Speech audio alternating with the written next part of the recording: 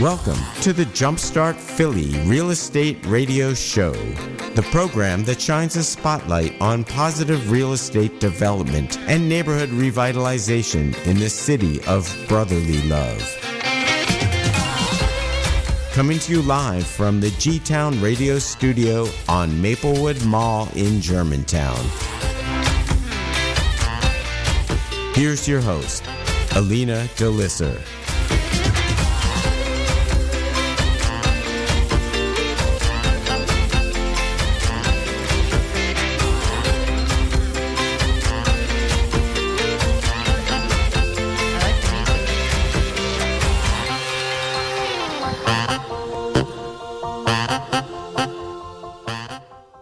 Well, hello. Good morning, everyone, and welcome to the Jumpstart Philly Real Estate Radio Show. My name is Alina, and today's interview is with someone who has her finger on the pulse of real estate development here in Philadelphia. In fact, it is her job to know what's happening in the real estate sector here. Her name is Natalie Kostelny, and she's a reporter with the Philadelphia Business Journal who covers commercial real estate and economic development. Natalie has more than 2 decades of experience as a journalist here in the region, and she began her career as a correspondent at the Philadelphia Inquirer in the Montgomery County Bureau. She's also reported for the Morning Call newspaper before joining the Philadelphia Business Journal. In addition to her job as a journalist, Natalie is also an adjunct professor at Villanova University, her alma mater, where she teaches a course on real estate trends at the business school there. Welcome to the show, Natalie. Thank you for being here. Thank you for having me, Alina. So, Natalie, there's so much more about you that I didn't mention. For the audience, can you tell us a little bit more about yourself? You grew up in the Philadelphia region? I did not. I actually grew up in Virginia. Oh, okay. Yeah, I'm a transplant. I grew up in a small town called Lexington, Virginia, and I came up here. It's in the heart of the Blue Ridge Mountains in the Shenandoah Valley. It's beautiful. And I came up here for college. And while at Villanova, ended up meeting a guy who turned into my husband. And he went to law school in Richmond. And I thought, oh, great. We'll go back to Virginia. And he said, nope, I'm going right back to Philadelphia. And that's where I'll build my business. And indeed, he did. But like every Philadelphian that goes away, they come back. Right. That's great. Well, you did have a little bit of a detour to Missouri, right? I did. I went to graduate school at the University of Missouri in their journalism program. And that was a very good experience. And then I did an internship in Washington, D.C. and came up here afterward to join my boyfriend at the time. Great. So why did you want to become a journalist? What was it about journalism that attracted you? Oh, gosh. I feel like I have the best job in the world. I think part of it is I like writing. I'm not a very creative writer, but a very fact-based writer. And I am also nosy. So I like asking questions. I like asking. You could have become a cop. True. That's or a detective. True. I like asking inappropriate questions, what may seem inappropriate to somebody. And when you're a journalist, you get to ask a lot of those questions. And so I get to combine those two things, writing and being nosy. So how did the real estate get on your radar in terms of covering real estate as a journalist? Yeah, so that's a good question. I had, as any journalist starting out knows, you just go and get a job as a reporter no matter what the beat is. And when I joined the Philadelphia Business Journal, I got the real estate beat. I had no idea what a cool beat it was and how sexy it was. And I really didn't know anything about real estate other than buying my own home with my husband. So that was all I knew. And I was very lucky because the real estate community in the Philadelphia area, the city and the suburbs, are just very gracious people. And they were so kind and gracious to make sure I got the right information, that I learned. If I had questions, I could ask them. I think they saw it as a way of, if we can have her provide the community with good information, it benefits everybody. Right. Where would you say we are right now in the market cycle here in Philadelphia? Yeah, so gosh, everybody's been predicting a recession for the last couple of years, and they said 19 was the year for a recession. Now everybody's predicting next year, 2020, which is also an election year. But you know what? So in light of that, in light of some of the other uncertainties in the world, whether it's interest rates, construction costs, labor, getting labor to the job site, etc., I get a sense that a lot of developers are trying to get things done now in anticipation of countering some of the uncertainties that have crept into the scene. Mm-hmm. Okay.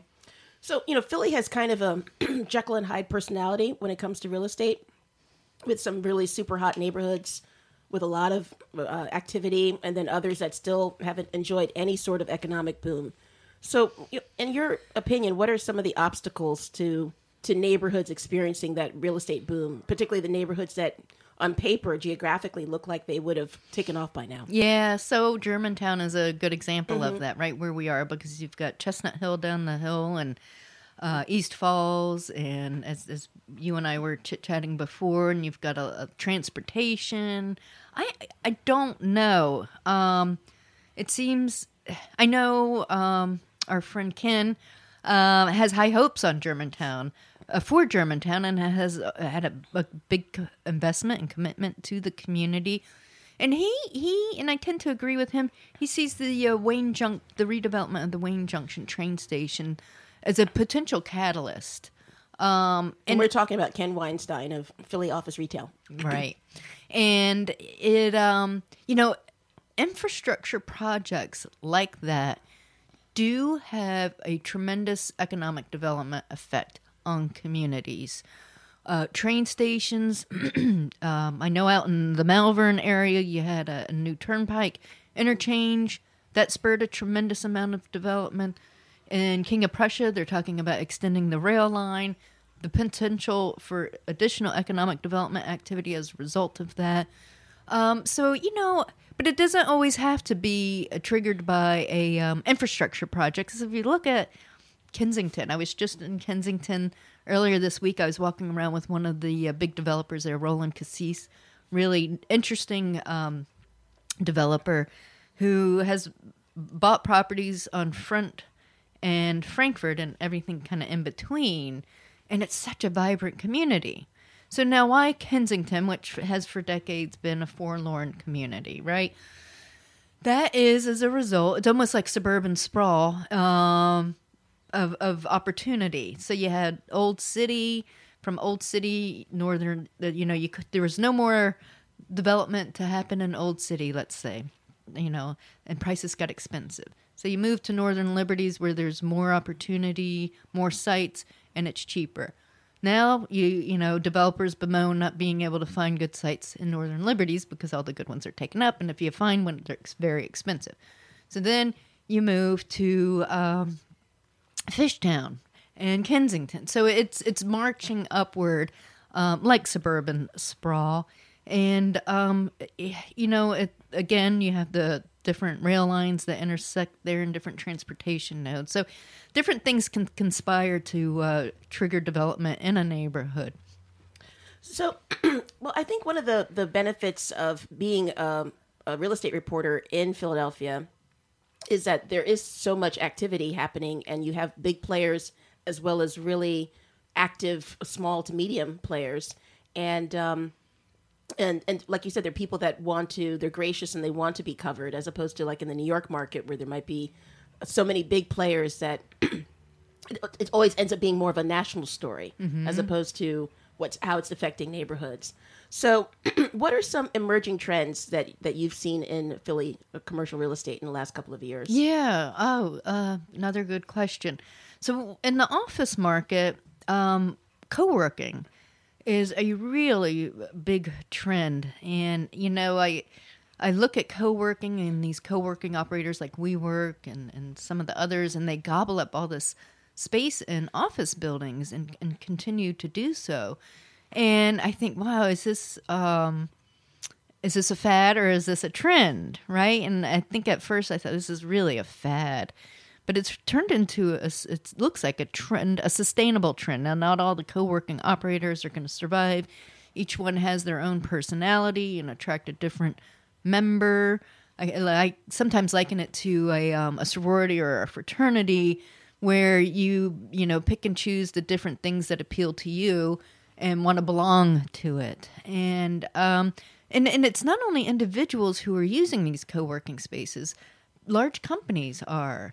They may have a group in their office and tell them, go, we've rented so many memberships at WeWork.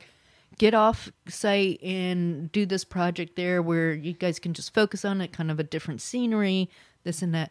It also enables companies who are national in scope to have touchdown spots for their workers, right? And you don't have to just pop into a Starbucks maybe before that's, served the purpose.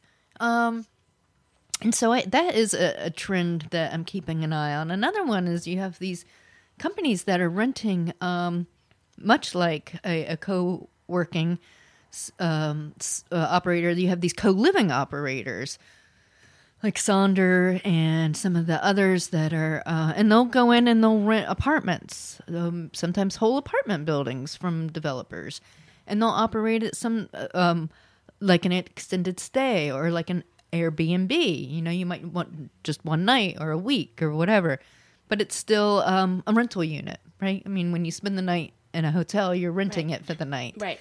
So those are two big trends I see. I also see more on because it affects real estate is the car sharing and Ubers. Oh, yeah. Mm-hmm. That affects parking, right? The necessity of having or not needing as much parking. And so what's the exit strategy for those who own parking garages, right? Of course, the exit strategy for those who own parking lots is those are development sites just waiting to happen. So that's another big trend. Also, medical marijuana, I think, is a trend if you think about it in terms of retail. That's emerging, as well as where to grow it. In buildings, right? You can grow it in I've heard. No. Or in fields. But if you grow it in buildings, you got to think about zoning and then all the it demands, the electricity demands for something, the security demands for something like that. And the other thing with the emergence of legalized marijuana is if you're living in an apartment building, do you prohibit people from smoking marijuana if it's legal because of the odor? But was it like just smoking cigarettes? So there's lots of considerations. Wow. Yeah, didn't even think about some of those considerations. And you kind of touched on several different asset classes there. Apartments, office, retail, hotel, parking. Do you have a favorite asset type? Oh, that's interesting. The one I didn't talk about, which I find is very interesting as well. People might think, oh, it's boring, is the industrial. So now when people talk about industrial real estate, it's not like manufacturing, industry. Amazon. Right. It's these big warehouse distribution centers in Lehigh Valley and central Pennsylvania and South Jersey, the movement of goods. But what's happening with these distribution centers and this concept, which I think about it as humans, do we really need same-day delivery? Just get in your car and go get it, and you can have the same hour delivery. Right. So are we being lazy? But at any rate, so Amazon and other companies, Walmart and whoever you might order from, are moving these distribution centers into more dense urban environments. So you might have a warehouse in Port Richmond that serves a certain geographic area, and Amazon has a small distribution hub in King of Prussia. I think of the roads that are in King of Prussia. You've got the Turnpike, you've got the Northeast Extension, you've got the Schuylkill Expressway. If that Port Richmond warehouse, you might serve the part of the 95 corridor and into South Jersey. And they're called last mile distribution centers. So that's another trend that's underway. So your question was, do I have a favorite asset class? No, I enjoy writing about all real estate. They're all your babies. They really are. They really are. So speaking of Amazon, what were your thoughts on the fact that Philadelphia, I think we were on the contender list, but then we didn't make the final cut. Were you surprised by that? Were you relieved? Were you disappointed? Yeah. Well, yeah, good question. All of the above. All of it. I did have mixed emotions because I think while it would be terrific to have Amazon so-called HQ2 here and the jobs that it would create and just the throw off, the halo effect of having that would be tremendous for a region. Now, on the flip side, I would say sometimes you got to be careful what you wish for, because with something like that, there are a lot of demands. Whether it's giving Amazon, billions of dollars in tax incentives, is that a good use of taxpayer money? So that's a question. What sort of strains would be placed on our infrastructure, roads, mass transit, to accommodate something like that? What about schools? What about housing? Even though affordable housing is an issue in Philadelphia, Philadelphia is still very affordable, right? Not for everybody, obviously, but it's still relatively affordable when compared to New York or San Francisco or DC, or DC, DC, yeah, yeah, or Seattle. So yeah, I had mixed emotions about it. I think that we were in the top 20 was good. And I think the analysis was the most important thing for me is we're top 20. We didn't get it.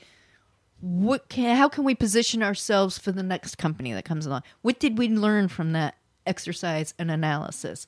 And so I think if we miss out on some learning if we don't do that. So, folks, today we're talking with Natalie Kostelny, a reporter with the Philadelphia Business Journal who covers commercial real estate. So Natalie, there exists this tension in Philadelphia between neighborhoods that are rapidly gentrifying and neighborhoods that are deeply ambivalent or resistant to being gentrified. Do you feel like gentrification is inevitable in a market like this, particularly a city that is on the rise? That's a good question. I think gentrification is a very, very complicated issue. It's a one of those.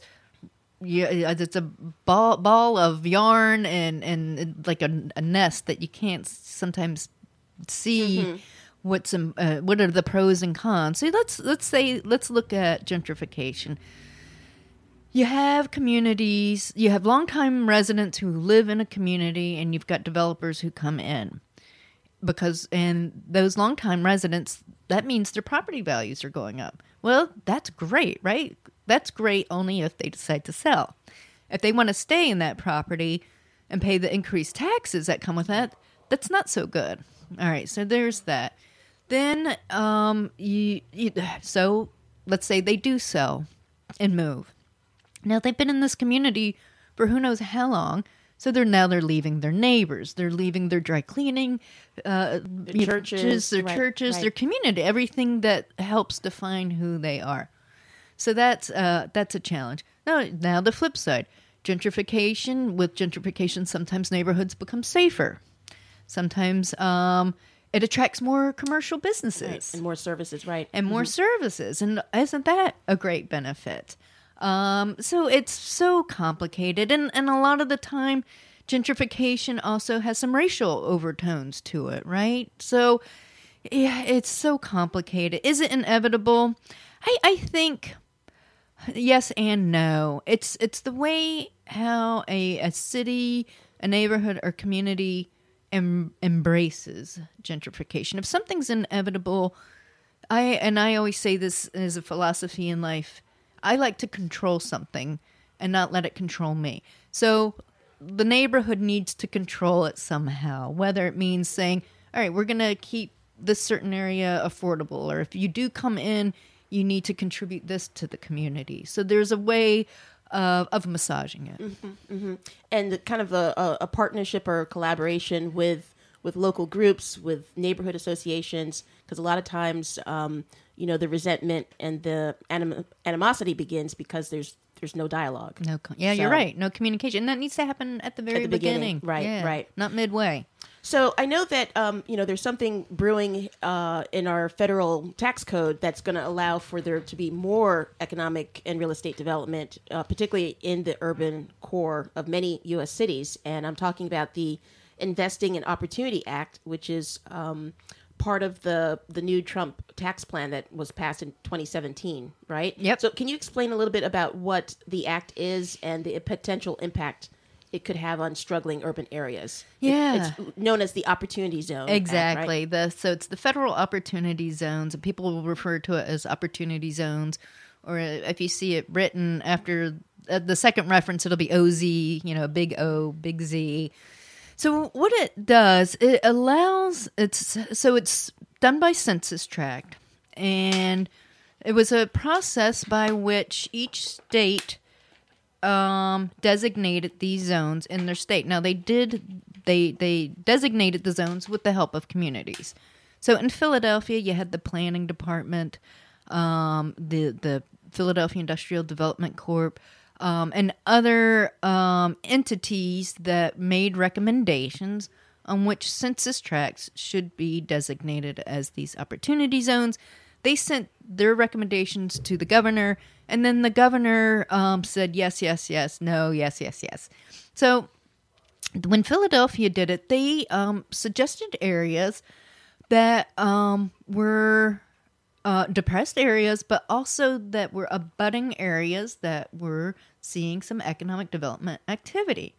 So in West Philadelphia, you have University City undergoing a lot of development, right? So they said, let's continue. Let's make this a zone, and hopefully that'll stimulate some of these areas that haven't gotten the developer attention. So what it allows people who have capital gains, whether they sell still sell stock, sell their business, they have money, they don't want to pay taxes on this money. But what they can do with this money is they can invest it in a project, a developer who's doing a project in one of these zones, and defer the taxes. And, depending on how long they keep that money, that capital in that project is however much percentage they get. So I think 10 years is the magic number that gives them a full benefit. And so projects are just starting in these zones are just starting to get underway. I mean, one of the glitches is that you had to have bought this site within the last year. So somebody who may have held on to a site and bought it 15 years ago, 10 years ago, 2 years ago, they can't take advantage of it. Now they can probably find a financial way of selling it to somebody and then buying it back or whatever to have that. But I'm hopeful that these work. It's not just in urban areas, but also rural areas, and in our region, for example, Coatesville has an opportunity zone, and that's an old steel town that could use something to stimulate more economic development activity. So there's some other projects that are really great examples that you've written about recently. The one on York Street. Mm-hmm. Can you tell us a little bit about that one? It was a Civetta? Yes. So, and it's an apartment project, and I forget how many units, but the opportunity zone and the investment for the money that came in for it really kind of made the projects make sense. It makes them make financial sense, and you need that. There's another project I wrote about that's getting done in Kensington by a developer, D3 is their name. They're doing affordable housing for social workers. They did a project called Oxford Mills that was for teachers, affordable housing for teachers, and they really created a really cool community. And this is to make these are complicated projects, and they have several different funding sources. And the Opportunity Zone money was one of those, and it helped make the project. Right? They needed historical tax credits, new market, this and that. So it's another position in the financial stack. That's really fascinating. So, Natalie, as a journalist, I mean, particularly covering real estate, there's so much hype in the real estate sector. How do you, as a journalist, kind of separate the hype from the substance? Because as a local journalist, you do want to be the paper of record for this region and make sure that you're documenting and tracking news of note. Because if you don't, nobody else is going to cover it, right? Yeah. So, I mean, in terms of at this level, right? Yeah. So, how do you, as a journalist, how are you able to kind of weigh the pros and cons of a story and figure out, yeah, this is worth covering. My readers really need to know this versus this is just hype. This is just, sizzle that somebody's trying to goose the market. Or yeah, whatever. No, and that happens. So I think I've always approached my job, whether it's here or in other jobs that I've held as a journalist, that everything bigger and small and in between, there's a story. And so whether it's a small developer in Germantown, that's a story. Whether it's a big developer at the Navy Yard or somebody building in Comcast or over in South Jersey. So, I'm going to say 97% of the time, there's always a legitimate, there's a story. And then there's 3% that's just total BS. And when I come across those, I let it kind of sit for a little bit. I think about it for a little bit. I might call somebody I know and say, I just met, and I'll be like, this is off the record for both of us. I just met somebody. They told me this. Is this BS or is this legitimate? And I have good relationships with people in the community that I can do that. And that's why my sources are so valuable to me. Without my sources to help me with story ideas and to make sure to correct anything wrong that I may have gotten, or just to be my BS meter. Mm-hmm, mm-hmm. So kind of going back to the creative and distinctive real estate development that's happening across the city, can you talk about some more interesting projects that you've written about recently? For example, Huntington Mills? Yeah, so that was the one with the social... yeah, okay. Sorry, I couldn't think of it. Yeah. Okay, great. Well, one of the other trends that we're seeing in development in the city, not so much in the suburbs, but is modular development. And it's mostly now for multifamily, so apartments. And I guess it was last year. It all runs together. It could have been the year before. There was a developer who did a project in University City called Luna on Pine. And he took a group, me and some other folks, architects, up to the plant in the Lehigh Valley that manufactures these modular components that it's hard to describe, but you've got four walls. The electricity is built into it, the sinks, the faucets, the lighting, everything, the plumbing, and wow. and the room. So you've got one modular that has a kitchen, a bedroom, and a bathroom, and a living area. So it's basically like a real life dollhouse. Yeah, that you just move. It is. Put on a truck. That's incredible. It is, and they stack them and they build them, and they'll transport them on tractor trailers. And in fact, I was on the Schuylkill and I was waiting in traffic, and I saw one of the two tractor trailers of the modular, the company. I'm like, oh, there's Luna on Pine on wheels. And they take, the only thing that they stack them up and they fasten the bolts, and there you go. And, some hotel companies are looking into it, because if you think about it, a lot of hotels are very standard, right? And so you can just build everything, the nightstand and the lamp, and right, and walk in and wow, that's incredible. But there are several modular projects going on in the city, and along North Broad and in West Philadelphia. So that's why things are going up so quickly in some cases. Oh my God! So you can put one of these projects together very quick in just a matter of months, like 9 months instead of 18 months. Right. Wow, that's incredible. Yeah. So what about the Civic in Francisville? that is the former St. Joseph's Hospital on Westerard Avenue in the Francisville neighborhood of Philadelphia. Yeah. In your article, you said that the developer bought the property in 2017 for $8.1 million, following the bankruptcy of the North Philadelphia Health System. And then last year, they began transforming the building into residential use with retail space. Yes. So that's kind of another interesting, taking a hospital and turning it into residential. Yeah. So hospitals, believe it or not, hospitals throughout the region, through bankruptcy, through consolidation, lack of demand, they close and they get mothballed. So what's the exit strategy what's the reuse of a hospital? Because if you've grown up in that area, you forever see see it as a hospital, right?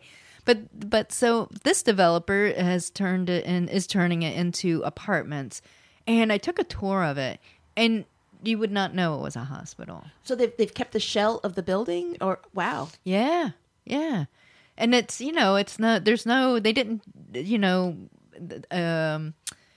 just gut everything out and you build the walls to fit the 2-bedroom, 1-bedroom, the loft apartment.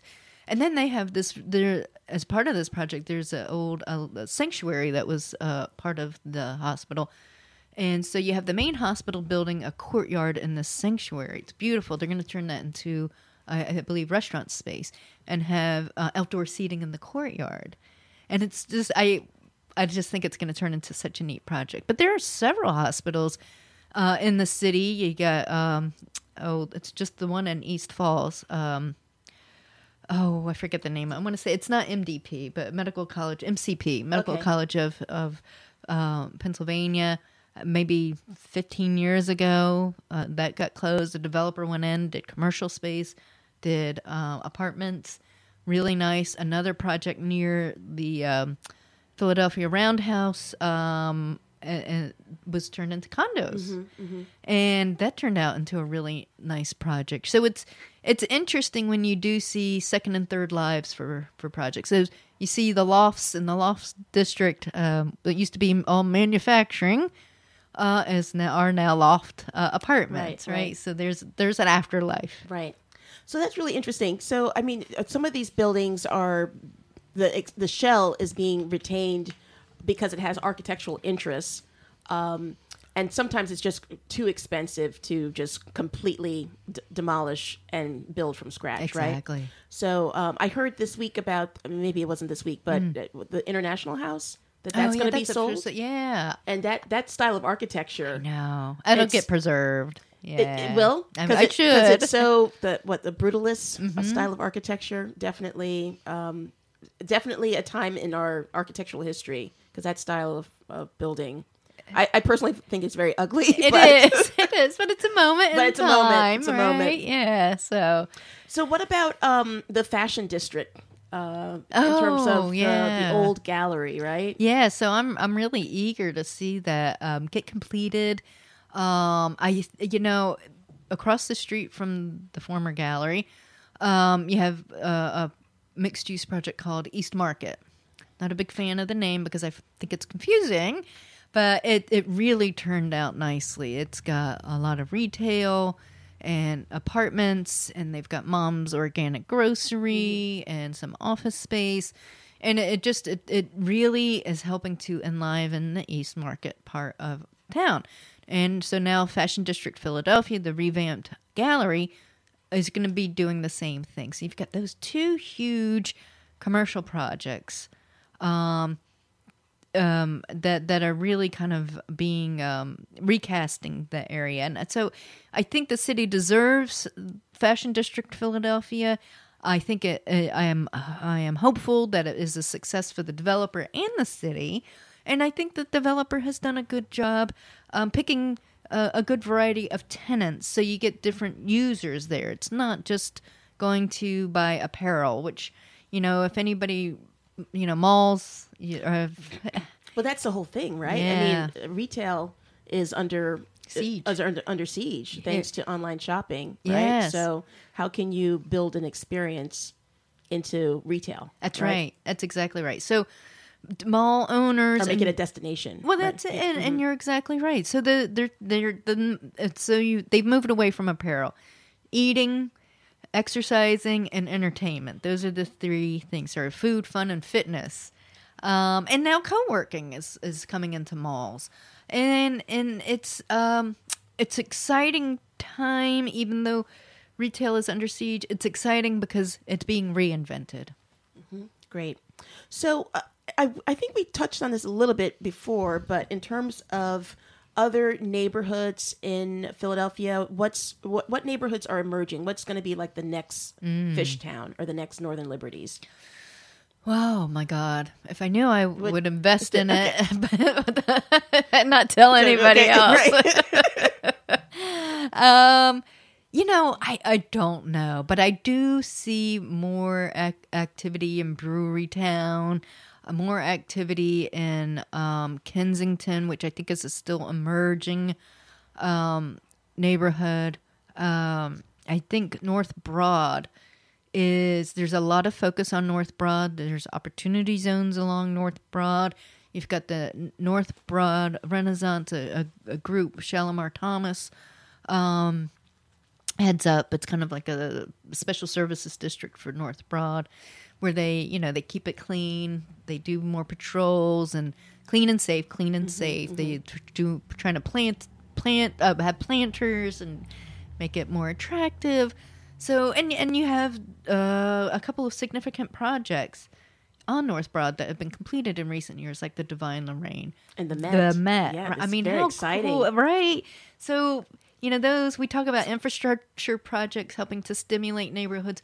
Those sort of projects can help. So what kind of pixie dust did the developer sprinkle across the Met? Because that went from complete eyesore, and then in less than 24 months, it seemed like. I know. Suddenly, John Legend was booked, and it was fast. Yeah, very fast. I mean, I don't know what the pixie dust was, other than once he got his approvals, he just and people were very motivated to get that project done. Not just the developer, but the people who he needed to have support him to get it done. It was incredible. Yeah, it's so great to see a project like that, and the eye that a lot of developers have to try to preserve the character or the iconic elements of some of these properties. It would be so easy to be like, we can't do it. So, and one of those, speaking of iconic, one of those properties is the how do you put Harbison Dairy? Oh, yeah, Harbison Dairy. Yeah, I recently wrote about that.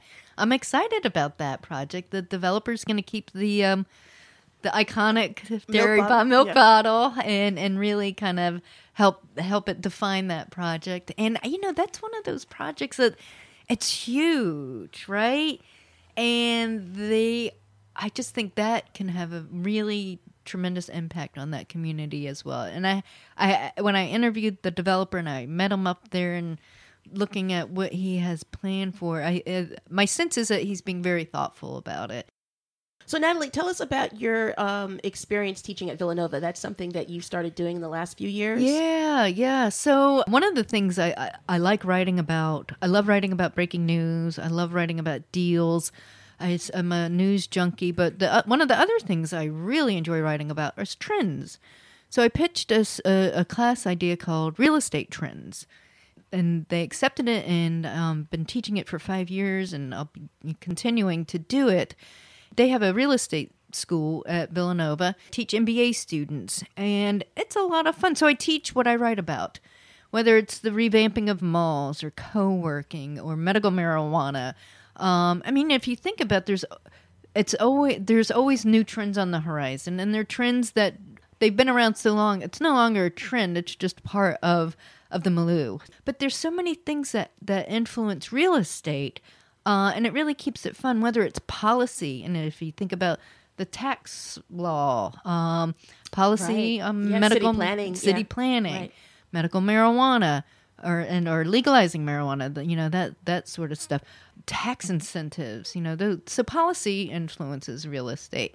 And then you think about the other trends that emerge in the market, like co-working, retail development that's being reinvented.